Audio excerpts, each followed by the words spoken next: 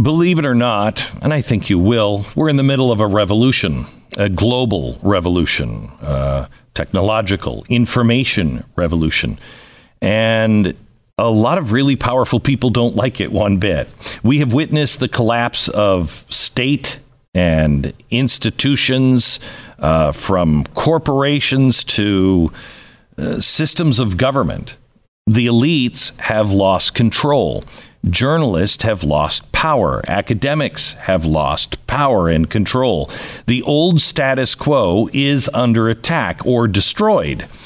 And it's happening all over the world. And the new status quo is chaotic and aggressive. Every day, it seems like there's another battle being fought. The public revolt against the elite class has shattered every domain of authority. We don't trust any institution anymore. And that's not just an American thing. Now the elites are scrambling to maintain power. They flourished under the industrial society, but now as a result of the information revolution, it has been gutted of its legitimacy with no signs of recovery, only a power grab or something else that is yet to be defined. The elites want us to believe that our issues are economic, better yet, socio-economic, because that's even more divisive, a better diversion. But the real issues is with the elites themselves. The real problem is corruption. And all of it has happened as a result of the internet. Not the corruption, but the exposure and the networking with one another. Elites can no longer hide their failures and their corruption, nor can they silence people easily. When we finally saw the elites for who they really are, we were really kind of disgusted, both the Republicans and the Democrats, by their lack of morality. It's why 50% of the public says, I don't belong to either party. The public has become ungovernable, at least from the elites' perspective. Martin Gurri was a media analyst for the CIA as all of this was unfolding early in the 21st century. He saw this shift up close, and he understands media theory, I think, at a higher level than most academics. He bests them in practical knowledge, and he has the perfect message that America needs to understand, understanding the new American oligarchy, or whatever it is that is on the other side of this thing. I found him by reading his book, The Revolt of the Public and the Crisis of Authority in the New Millennium. It foreshadowed all of this. It was written in 2016, but I find it extraordinarily timely.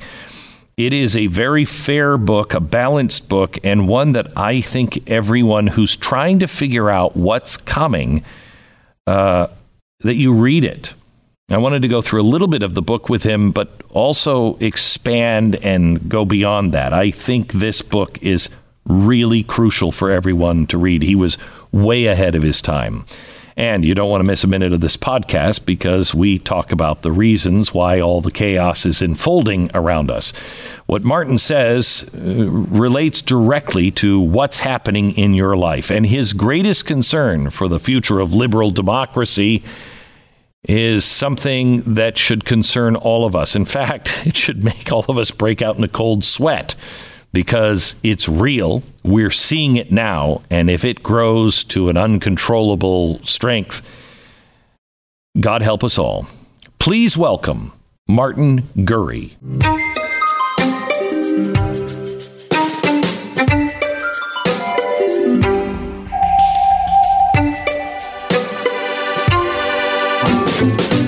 Martin, it is rare for me to read a book that I can't sense the political agenda, because I don't think there is one with you. I don't know much about the author, except he really seems open to being wrong and open to just learn. That is rare today. And I can't thank you enough. I wish I would have read your book in 2016 when it first came out, because it has answered so many questions on what's happening in our world right now. So first, welcome. Thank you. I want to first get you to start with the premise of the book. So describe it for anybody who hasn't read it yet. Well, the book was kind of a journey. So let me just kind of tell you a story about how the book came to be, because it pretty much encapsulates that. I was an analyst of global media at CIA, possibly the least sexy job you could have at CIA, right? But at that moment, it turned out to be the most significant perch probably in the world to be sitting at, because I had been obviously dealing with very, very small volumes of information. In those days, open media was a tiny, tiny trickle.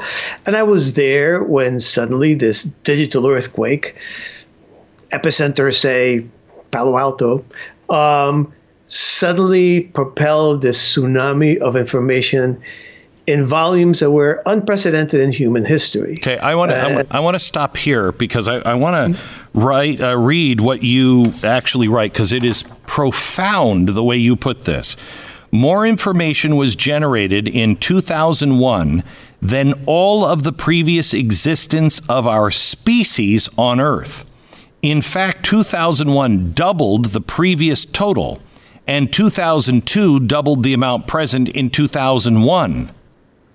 That is astounding.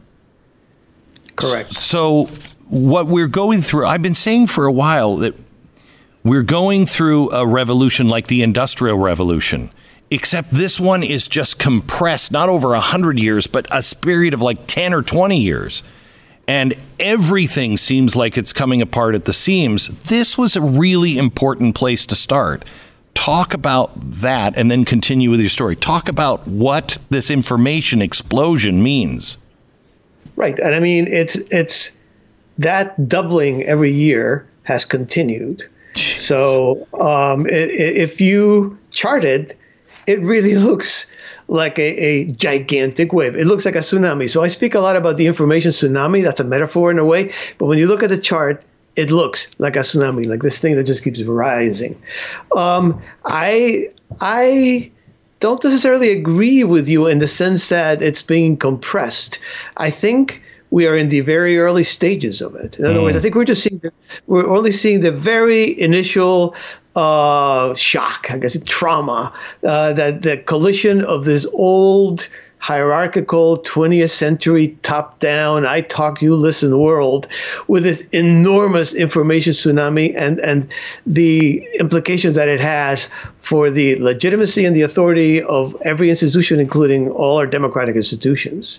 So I was sitting there watching this happen with many others at CIA, and the first thing that we responded to was what you responded to, which was, holy mackerel, this is vast. Mm-hmm. We're used to looking at France as being mainly two newspapers. Suddenly it's like this enormous range of stuff, all of it very original. But who are these people? How could we even cite them in the Arab world, in Egypt? I mean, the Egyptian media was a tiny little thing, all Mubarak all the time, right? Right. Suddenly you get all the and serious, boring. Suddenly you get these bloggers. Bloggers who blogged in English because at that time there wasn't any software for Arabic in blogging, and were hilarious, and we're all against the system. I mean, and you were reading this and going, what is this, right? So at first we were just overtaken by the size of the tsunami, but something most people don't really think about much, it's the effects that have mattered. Information has effects. It changes mind. It changes the furniture for the drama of society. So the behavior is going to be different because your stage settings are different. Well, I mean, isn't that really the driving force of having a CIA? Knowledge and information is power. I mean, information can free, and in some ways it feels like it can also enslave you if you're hit by a tsunami of it. Well, I mean, I think it orients you, and I think it can disorient you. Yes. I think we're at a very disorienting moment. Right. And I think CIA, my experience of it is very tactical. And what I'm talking about is global and strategic. I mean, this is just happening all over the world, all the time. Every institution, practically every human life today has been transformed. Okay. So behind that tsunami, we suddenly saw massive increases in social and political turbulence. And it all sounds very naive today because it all seems like it's intuitive. But at the time, we asked, well, what's one thing got to do with the other? You know, you have the internet. We have the internet, a communications device, and we have all this political turmoil. Why the two? Right. So that's become much clearer. When I left government, I dedicated myself to researching the subject, and what became clear to me was that our institutions, of the great institutions of the 21st century, including our democratic institutions, were set up, received their shape, their form, their substance, their legitimacy, and their authority in the 20th. And the 20th century was the heyday of I talk, you listen, top down. I'm legitimate because, you know, these sets of institutions that we are, because I have reached this particular place and institution, you must listen to me. Informationally, it was a moment of information scarcity. These institutions possessed, each of them, a little semi-monopoly over the information in their own domains that gave them authority.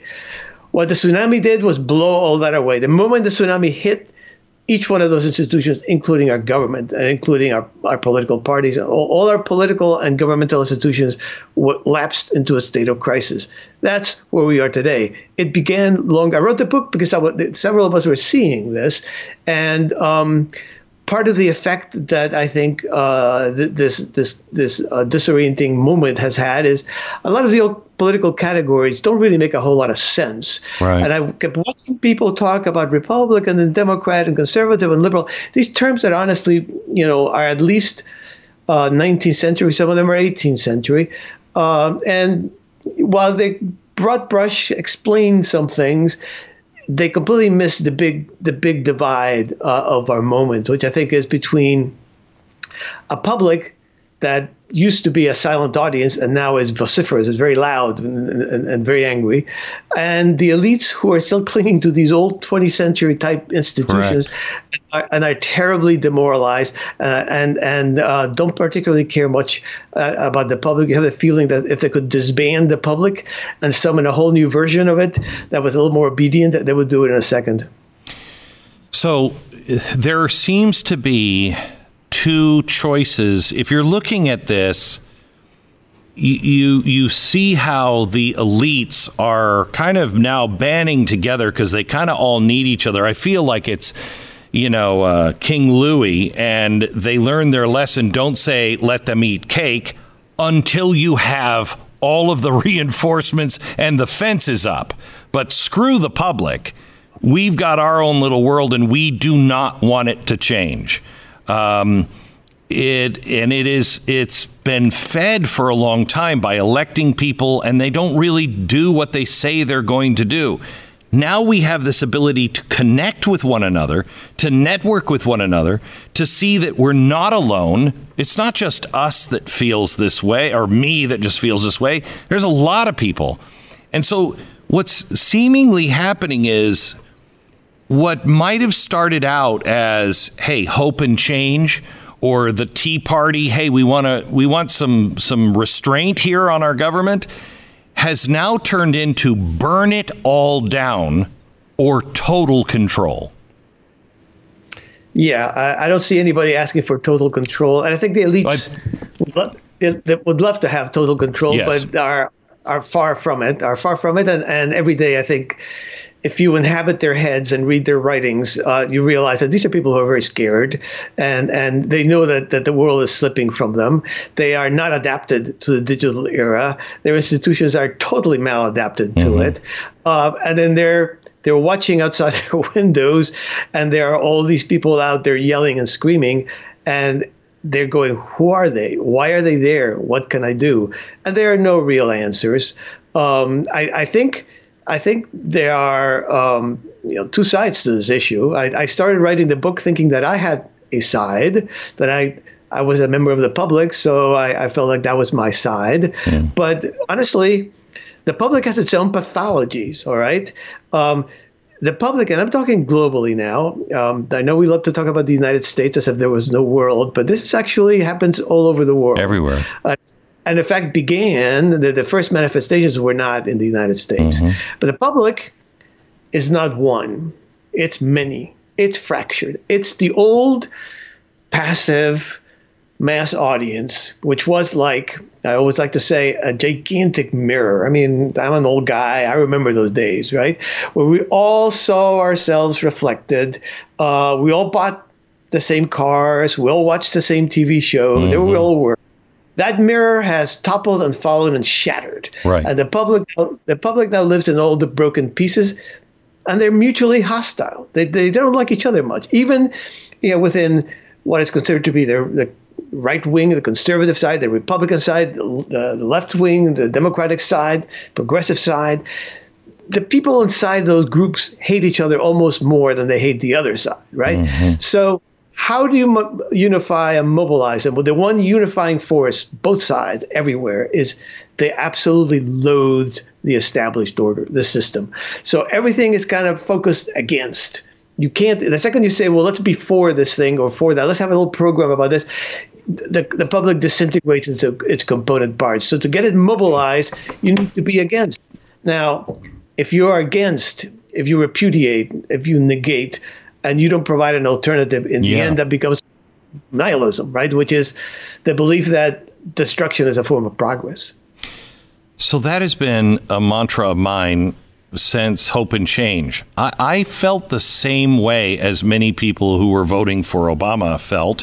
I wanted change of the system. I wanted hope and belief in something. I didn't vote for him, but I thought that was such an effective thing. But the thing I kept asking was, change to what?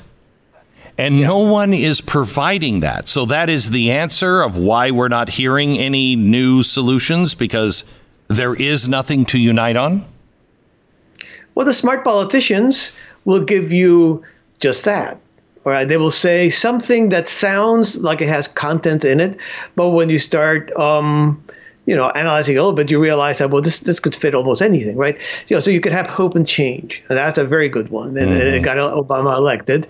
Or you could say, "Make America Great Again." Okay, and then what does that mean? You could put any kind of content into that little slogan. I think, therefore, when they are elected, two things happen. They feel like they've escaped, because they got elected without actually promising a program. But actually, the opposite is the case for the public. The public listens to these slogans and builds up these enormous expectations of make America great again, hope and change. And it's almost impossible for these politicians to deliver on those. So I think... I don't want to make this about politics at all. But if you're going to do it, I'd prefer that you do it to both sides, because I don't want you to... I think you did a really good job in your book of not playing politics, but you do excoriate hope and change. You do excoriate President Obama. And in fairness, this was written before Donald Trump, and I'm sure you can excoriate him. But can you go on why that was important to put in the book? Yeah, I mean, I honestly didn't consider it excoriating, and you're 100% right. I am an analyst, and if you can tell what my political opinions are, then I probably failed you, all right? So I thought that Obama, I think that the public as a whole in these digital networks has what I call a sectarian mindset. The sectarian mindset is very defined. Sociologists have talked about this. It's very egalitarian. It doesn't accept leaders. It doesn't accept programs. It stands against the center, the institutions, which are considered sinful, right? And rather than provide an alternative in terms of programs, they model behavior. In other words, I am in my virtuous behavior countering the sinful world, right? And that is what you get from a lot of these protests and a lot of these movements. And I think President Obama was the first sectarian in powers of his sectarian office, all right? You could, and I found that fascinating. It was just a product of my research. I mean, I started reading his speeches, and I was just amazed. Your typical American president, almost invariably, every American president up to that moment was supposed to be a man of action who said, this is what's wrong, there's a problem, and I have the solution, I'm going to fix it. President Obama, after he lost his governing majority in, I guess it was 2010, resumed what I think was his actual natural state, which he was like a prophet in the wilderness who was kind of like a accuser in chief, right? He would point to, for example, economic inequality, give a long speech about economic inequality, how terrible it was in America, even in comparison with third world countries, it was bad. And that was it. That was all you heard. No solutions, no fixes. Now, many of the fixes in the olden days were bogus.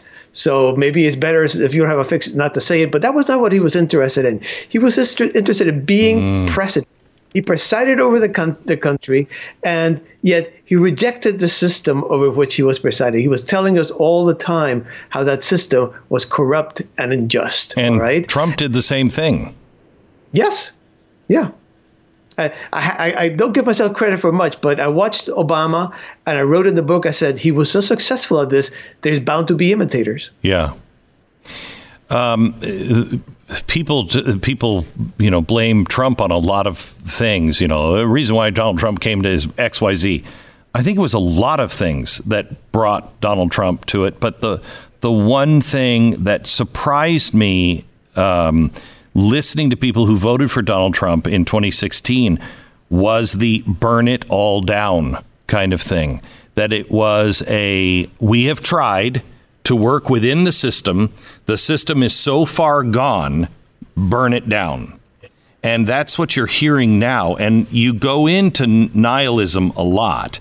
Can you explain, for instance, is nihilism what we saw on January 6th at the Capitol? Is it what we saw over the summer of love, which is oddly titled?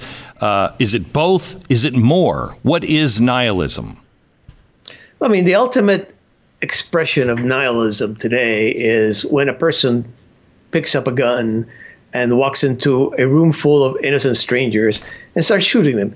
Right. Sometimes for a reason, because they are, jihadis, or because they are white supremacists. Sometimes for no reason at all, because you represent an impure society, and I am an exterminating angel. All right, I am the internet rant made flesh, and I'm going to exterminate you. These are basically, when you read these people who do these terrible things online, they sound just like everybody else online. They're ranters, except these people actually take it a further step. I think institutionally, when you start bashing at our existing institutions, which, like I said before, have many reasons to be criticized, but don't offer a solution or alternative, then you are engaging in essentially a nihilistic exercise, whether you're a nihilist or not. I think the Black Lives Matter movement and the crazy QAnon people on January 6th have a lot more in common that's given credit for. They were basically angry. They basically want to change. They had no idea inside their heads what that change would be. And then they had no organization, no leaders, no programs. So that, and that moment when they said, Black Lives Matter, they took over a couple of autonomous zones out west. And the protesters of January 6th, basically violated the Capitol building. But once you do that, it's like you can see the deer in the headlights. It's like, now what? And then what is they kind of model their superiority, and then they go away because they have nothing to offer. So I have described this in the past, and I'd like you to correct me. Show me where I have this wrong. I've described the climate in America that there is, if you look at a football field, from the 5-yard line, maybe 10-yard line of each end zone, there are these absolutely bat crap crazy people who just are, they're just angry and they don't care what happens next. They just want an end to this. Then you have everybody else kind of, in the 40, yard line that is like, no, this is all kind of good. I agree it's not working, but, let's not be crazy here. But everyone is focusing attention on those two end zones. And so they're controlling, they're pushing us into a place that the rest of the public doesn't really want to go. Is that accurate? Or is the people in the center, are they nihilistic now too? That's a really hard question. And I'll say a couple of things about it. Number one, I think the football metaphor is wrong because we're all kind of crunched together. But I think essentially the anger is structural. In other words, in our information environment, in this tsunami that I'm talking about, in this blizzard of voices, right? Mm-hmm. If you are the calm, moderating force and you say the reasonable things, you have no audience. Nothing. Right? So if you want to have an audience, the first thing you got to do is scream. The second thing you want to do is scream angrily. The third thing, and that's where you make the breakthrough, right, is you find somebody on the other side that's now screaming at you. And now the screaming match begins. And then the people on your side start to line up behind you because now the other guys are attacking you. And suddenly you build a following and you become somebody, right? That's structurally how you get attention in this environment. So there's a structural side to it. Where the public stands, the actual majority of the public, that's a really interesting question, and it's hard to get at. There are a lot of people who are intermittently angry, I think, but when we talk about, for example, political polarization, which I keep getting thrown at me as the defining way to look at our political environment, it makes no sense to think that. I mean, Gallup just came out with a poll that said that 50% of Americans identify as independents, a record number. Mm-hmm. How is that polarizing between parties, right? Right. Another poll, I forget who did it, also record numbers saying they wanted a third party. So how is that polarized between Republican and Democrat? So I think there are part of what we're dealing with is the dysfunction of our information environment. Part of it is the dysfunction of the institutions. The fact that at the top of our institutions, it really is everybody kind of glomming together and trying to say, well, it's my side or nothing, right? But where the actual majority of the public stands, honest, Glenn, if you ask me my gut feeling, I would agree with you. I would agree. People just want to live on their lives. Yeah. They're not really interested in getting into these scrums. I was in Israel, and I spent time with Jews. I spent time with Palestinians. And what I heard from both sides, when the cameras were off and when people were alone, I just want my kids to have a safe school. I want to be with my family. And I realize when the cameras are off, everybody wants the same thing. Yeah. And I think that's true about most of America, but we are... That's hard to get at.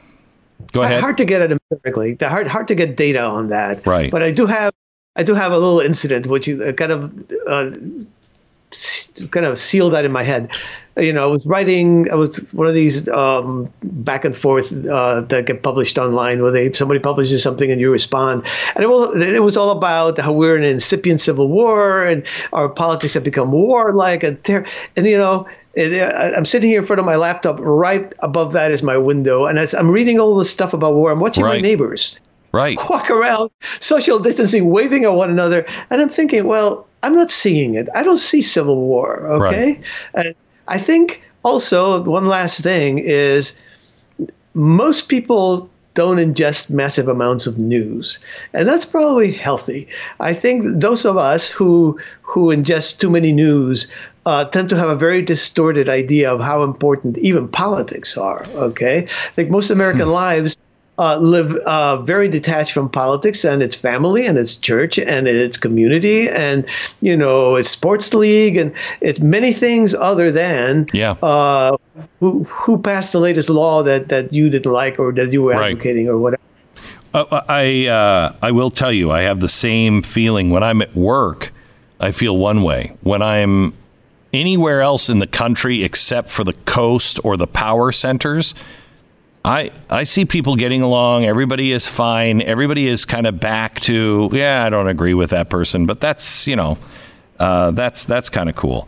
One thing that is however, I think frightening sign is the cancel culture that is happening right now. How does this fit into your theories? What's happening there? Because when I said one side wants total control, there is one side, and I don't even know where it belongs, but there is one side that's like my way or the highway. Yeah, basically, it's as much a generational thing as anything. But I mean, I think you have in the internet a lot of identity instability. The internet is a mangler of identity. Okay, you have to sort of your organic you, the person that you're looking at right here. I have to mangle myself if I want to join Wall Street Bets, or if I want to join Black Lives Matter, if I want to join you basically have to join hands with a digital them. You have to mutilate yourself, right? And that creates all kinds of uncertainties and doubts. And the more you do that, the more it gets confusing. What pronoun do you use? What's the right word? What should I avoid? And the more that happens, I think somebody is going to step up and decide, well, I'm the inquisitioner, right? And I'm going to gain power of a sort by canceling you, right? By saying you said the wrong word, or you used the wrong pronoun, or you don't get it right, and it becomes very intense and very very dogmatic. Even though we're talking about trivial things, I honestly don't think it's.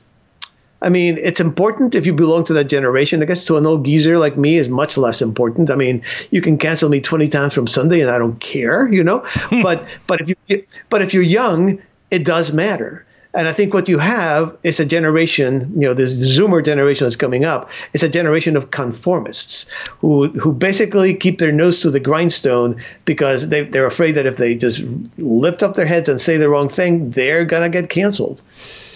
So did I misunderstand some of the direction of the book? Because you talked about the media scrambling to try to keep control of things and seeing that Facebook and all of this stuff has unleashed people to make their own networks. And it's the networks that they're afraid of. And as I read that, I'm looking at what Google is doing. I'm looking at what these algorithms are starting to do to, if you say something that is deemed hateful, it's not just you, but they look then at everyone who is liking you, following you, reading you, posting with you. And they're squashing those voices as much as they can. And you talk about this in the book about a 15%, I can't remember what you called it, dilution or something, that they're squashing these networks and these voices. Can you go into that? Because maybe I misunderstood it. Yeah, I mean, I think we happen to be, every action has reaction, right? So we've spent 10 years of the revolt of the public. And I think certainly here in the United States, this is a moment of reaction. The elites are trying to reassert themselves. They elected Joe Biden, who is basically, that was his one qualification. He was an old elite, and he was safe. And they now want to turn the great digital platforms into the front page of the New York Times circa 1980. The thing is, it can't be done. It cannot be done. It basically, they're trying 20th century information control techniques. But it works in China. No, it doesn't. No, it doesn't. The Chinese public knows everything that it wants. All right. Now they keep their heads low and they don't say much. But they can get any person determined to get information in China can get it. So no, I don't think it does. Okay. You cannot cancel the information tsunami. I think that the elites would love to do that somehow, to just have kind of, okay, let's go back to the way things were. We get to write little articles to each other, and they show up in the New York Times op-ed, and we read the front page for the informational news, and that is never going to happen. And I think honestly,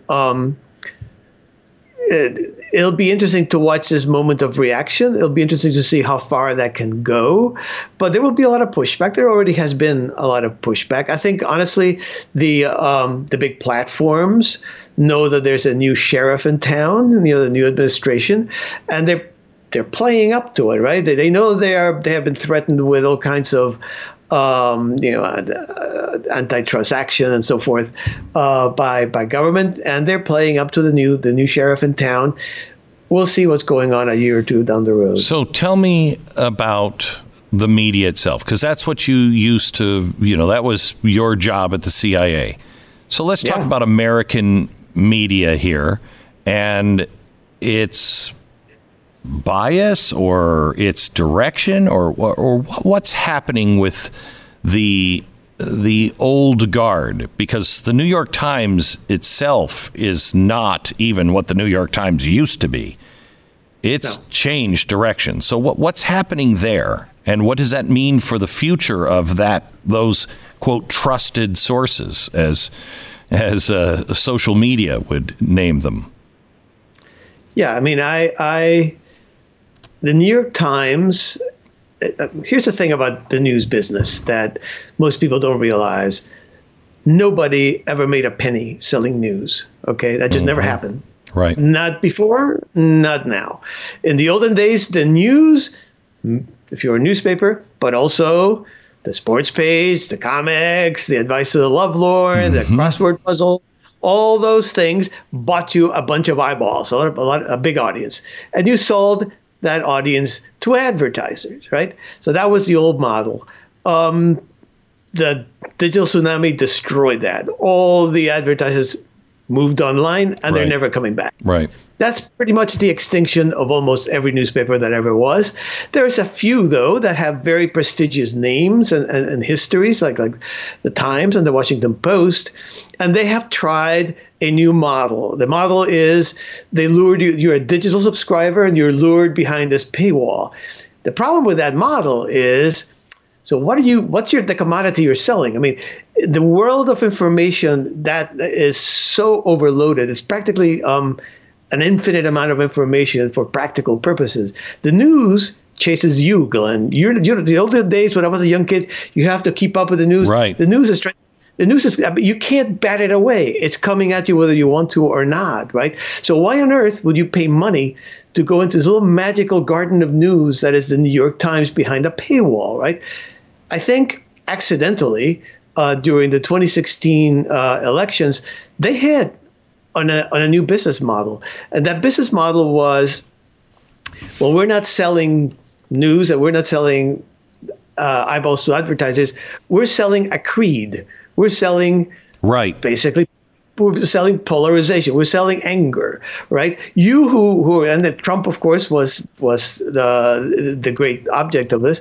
You who are terrified of Trump, come within our little garden of news. We will give you good words to use. We'll give you good arguments to use. You're like a congregation inside the church of anti-Trump. We all believe in the same thing. They were selling that creed. Well, I mean, it was amazingly successful. Before Trump, the New York Times digital subscriptions were hovering flat below 1 million. It doubled in a year. By 2016, it was 6 million, which is the most in the world. So they basically have an open ideological posture with kind of like a hidden business agenda. Now comes the moment of truth, though. I mean, let's face it. Trump, I believe, was an effect, not a cause of this strange information. Big time. But he was I mean, he sold, let's put it that way. He was an outrageous personality. He was a showman. He was a showtime. Yeah. So he's gone. And you have possibly the most boring politician in my lifetime as president, Joe Biden, all right? The opposite of all that excitement that you had with Trump. Can the New York Times survive and maintain that growth under those conditions? Wait and see. When you look at what they're saying now in Washington about there is this vast right-wing white supremacist terror movement out there, and at the same time, calling it the summer of love when horrible riots were going on. What can talk about that a bit? What does this tell you, and what's really going on? Well, each side sees a mote in its own eye and a beam in the eye of its opponents, right?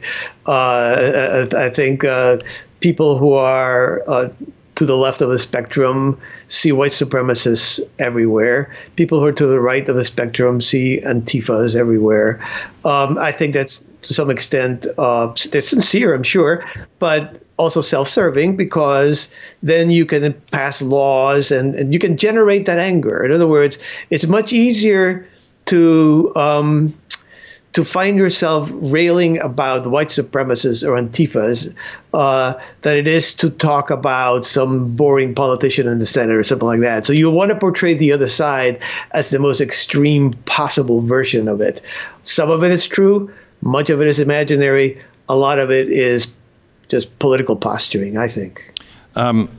Talk to me about the fifth wave, because you talk about that in the book a lot. Explain the fifth wave.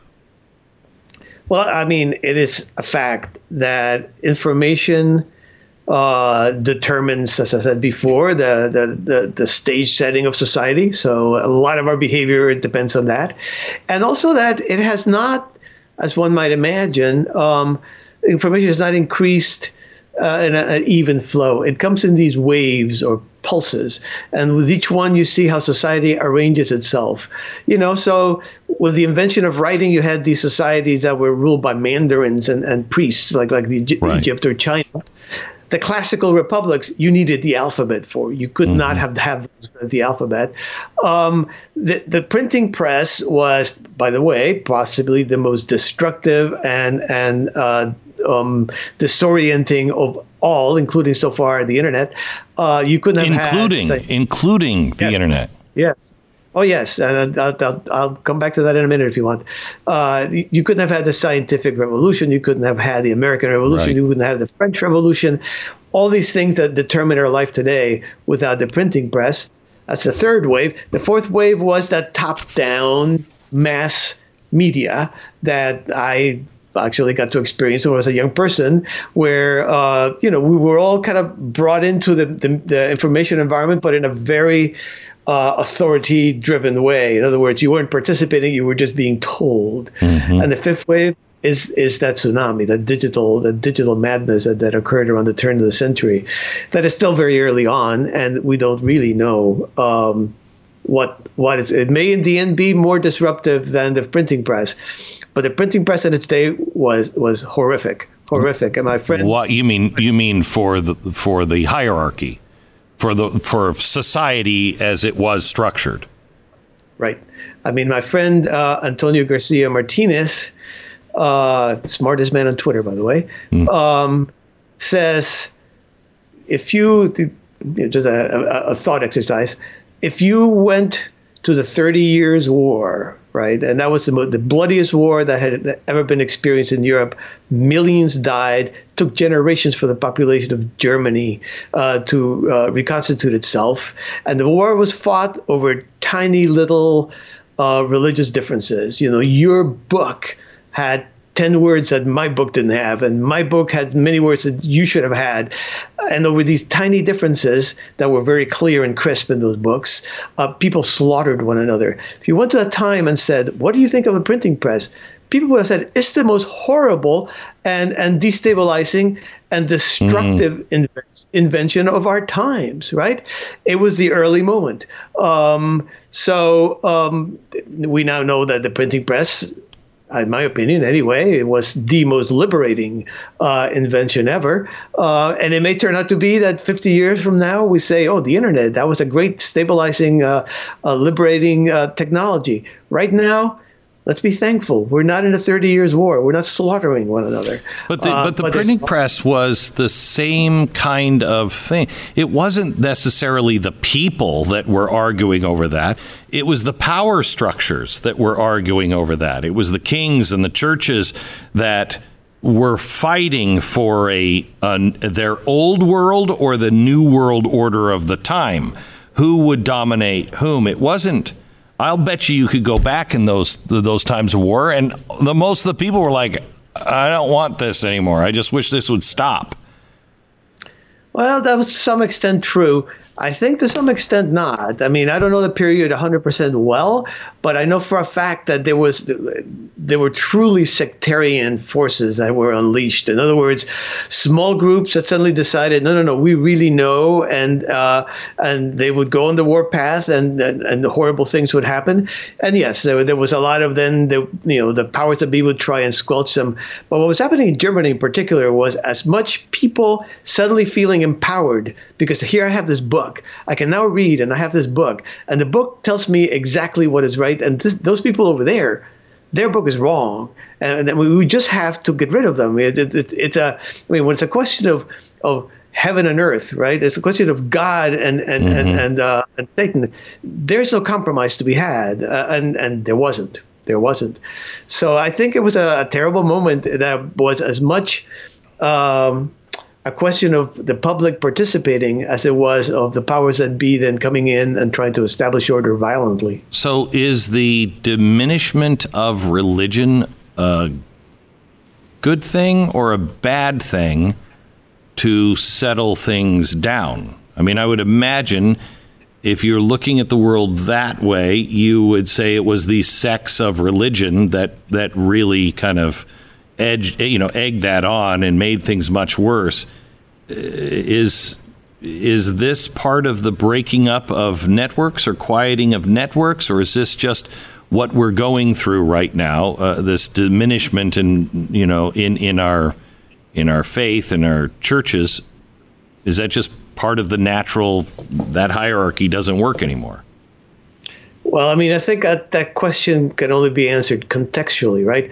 I mean, I think if you are slaughtering one another over religion, my liberal democracy emerged from that. Correct. As sort of like an arbiter that said, no, there are many paths to salvation. There's not just one, and you don't need to kill everybody else. So liberal democracy is kind of a procedural, kind of prosaic. We manage all the different points of view. There are limits. You can't do this. You can't do that. So religion, in that case, needed to be managed out of fanaticism. I think where we are today is an entirely different context, and I've been thinking about this a lot lately, Glenn, which is not just religion, but okay, where do people get their meaning? Where do people get their sense of dignity and importance? Well, they get it from family. That's in trouble. They get it from community. That, you look at the old Masonic lodges and the chambers of commerce. They're gone, and they get it from religion, and attendance is in tremendous decline, right? So a lot of what is happening today, and this is, again, very hard to prove empirically, but I have a very strong sense that this is true, is people trying to find meaning in politics, which cannot possibly deliver. So the anger I think the critical race theory, the social justice warriors, the ecological warriors, that has become almost a religion. And I think people are, and they will find it very, very empty, which will only lead to more bad things. But it is becoming a religion, I think many of these online groups and many of these academic, fantasies like the ones you mentioned are religion-like, yes. And I think none of them can deliver what people are seeking from them, which is okay. And I think in the olden days, by the way, when people got their sense of who they were, I mean, if you were in a Masonic lodge or in a sports league, you were kind of like a big frog in a tiny little pond, right? You felt important. And if you had religion, you had consolation, and you had moral guidance. So that when politics, particularly national politics, came up for discussion, your sense of self, your sense of who you were, was not remotely touched by that. So you could engage in compromises because the stakes were pretty small, right?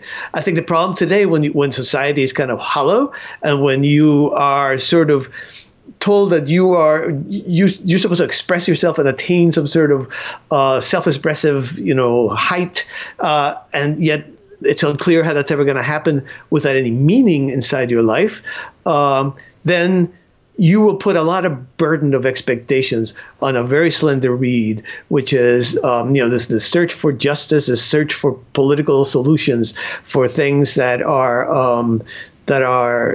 way beyond the scope of politics. And if you ever look at the young warriors of the autonomous zones in Seattle and Portland, tons and tons of YouTube video, fascinating to watch. They never make demands, they never make claims, they never say you have to change this and that and the other. They basically assume the society is unjust and terrible. And then they say, well, look how great this moment is. There's this the autonomous zone moment. Everybody's supporting everybody. We're all virtuous. And there's like a tiny little moment of meaning in these people's lives. Yes. And it's very hard to let that go. Mm-hmm. And it will constantly change, as it did in the French Revolution. Yeah. I know you say in the book that you're not a prophet. I can't tell you. Nobody can tell you how this is going to play out. And I completely agree with that. But can you give us some historic, maybe comparisons at all on what are the possibilities that are lying in front of it? What are our choices in front of us, and how do we navigate this? Yeah, I'm really not good at that. I deal with the here and now, and believe me, I find it puzzling enough. But I think we are okay. We are on the very early stages of a colossal transformation, and part of the reason I wrote the book is that I think our institutions are going to go through a tremendous reconfiguration crunch. Right. And I want there to be at the end of that what there is now in terms of liberal democracy, freedom, personal rights, freedom, right? I am Cuban. I don't know if you know that or not. No. So before I was 10 years old, I had lived through a right-wing dictatorship and a left-wing dictatorship. And I am here to tell you, neither are good. Well, the worst, most dysfunctional democracy is infinitely superior to the most effective and efficient dictatorship. Yeah. All right.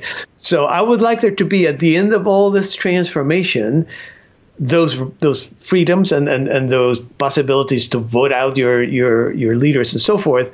Part of the reason you can't predict, honestly, is because a lot of that, there's agency involved. A lot of it is going to depend on you, Glenn, and on me, and on the people who are watching. We will make decisions. The elites are, in a sense, selected by the public. And if we continue to select elites that are essentially reactionary, this is what we're going to get. We're going to get an explosion from below. It's really hard, because I've thought about this a lot, that it's hard at this point because everybody on both sides feel like it has gone so far to the edge that I've heard this from a lot. I feel this way. If you voted for Donald Trump to change the course of this institutionalized corruption and everything else, he was perfectly suited to kick the walls in. And I think he kicked a lot of walls in that he didn't even know he was kicking in at the time. And if he could be destroyed by this, who else could it be? And I think we haven't seen the last of the, you say Obama did this and then Trump was a reaction. Well, I think the Biden policies are a reaction, and the coalition that was around Biden is a direct response to Trump. I think you're going to see more and more cancel culture, and that's going to drive a response even bigger on the other. At some point, you do end up with a horrible dictator. Somebody just grabs the pendulum and says, it stops here. So how do we ratchet this down? Well, I mean, I think number one, I guess as an immigrant, I have a tremendous belief in the deep roots of our institutions. There is no question that the current shape, the growth, the outward growth is burned down, but it's got deep roots. It's going to grow back. Okay. And number two, I have a deep faith in the common sense of the American people. Sometimes it's more apparent than other times, but I think, as you mentioned before, as we discussed before, I think the majority of the public is probably not into let's fight to the death over immigration. Let's fight to the death over, basically the latest issue that's been made to be some kind of life or death struggle. I mean, I'll tell you something, and maybe this is nobody's ever accused me of being a romantic, and I don't feel like I am, but I just got my first COVID vaccine, right? And there was a line of hundreds of people where I live in Fairfax County, Virginia. And I mean, it was a remarkable moment. It was kind of like a ritual of national renewal that I felt that was it. Okay, Fairfax County has been voting Democratic for many years, but it has lots of Republicans, lots of Trumpists. None of us knew who we were in that line, all right? Right. We were basically choosing life, right? That was real, COVID, that's real life and death, okay? And we were all of us of the same party and of the same tribe on that line. And I found that just strangely moving. And I think that's the American public, right? I mean, we're all, in the end, we just want to move on with life. And yes, if we get pressed to the wall, we'll say, well, I like Trump or I hate Trump or I'm a Democrat or I'm a Republican. But this is not life or death. This is not what our identities are based on, mostly, I think. It will never come, this idea that we're on the edge of a civil war. Again, I look at my neighbors walking by and waving at each other, and I go, over what? Over what are we going to fight? Civil wars are fought. I hope you're right. I really hope you're right. I go back and forth on the American people. I've always said, trust the American people. I've always believed in Jefferson's quote, trust the American people. They're going to get it wrong, but eventually they'll get it right. But lately, I see the slippage of our unum, e pluribus unum, used to be the Bill of Rights. I don't know how many people still really believe in the Bill of Rights. And if we lose that, then we lose everything. Right. Well, Jefferson was the guy who also talked about eternal vigilance, right? I mean, it's always a fight. Yeah. It's never easy. And this is a particularly hard moment. I'm not denying that. That's what the book is about. Am I concerned? Well, sure I am. Do I think short term there's going to be probably abuses and warping of democracy? Almost certainly. Long term, do I believe that it's going to emerge possibly even more democratic than before, because that's something that the digital world makes possible? Mm-hmm. I'm sorry. I'm going to choose to be optimistic. Maybe it's only not an analytic judgment. It's not an analytic judgment. It's an act of faith. Well, I truly believe that it's going to be the greatest freedom mankind has ever seen, or the greatest police state authoritarianism that the world has ever seen. And it might be both. We might go to authoritarian only to have that collapse and be free at some point. I don't know. You said at the beginning, I disagree that it'll be a 10 or 20 year, that it's compressed. Why do you say that? I mean, I think the internet information And the rate of change is happening in a way that no one has ever experienced in all of human existence. You know, jobs and whole industries can be overnight. We are not the same country we were even 10 years ago. Definitely not 20.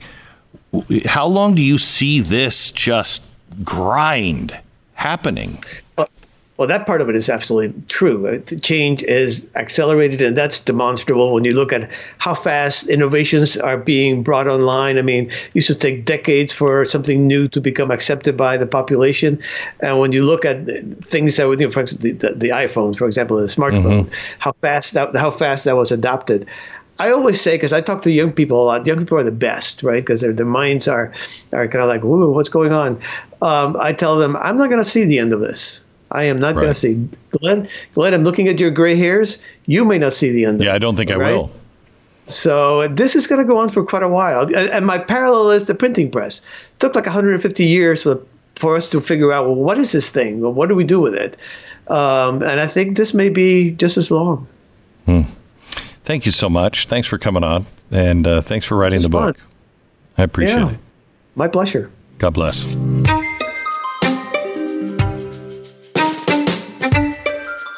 Just a reminder, I'd love you to rate and subscribe to the podcast and pass this on to a friend so it can be discovered by other people.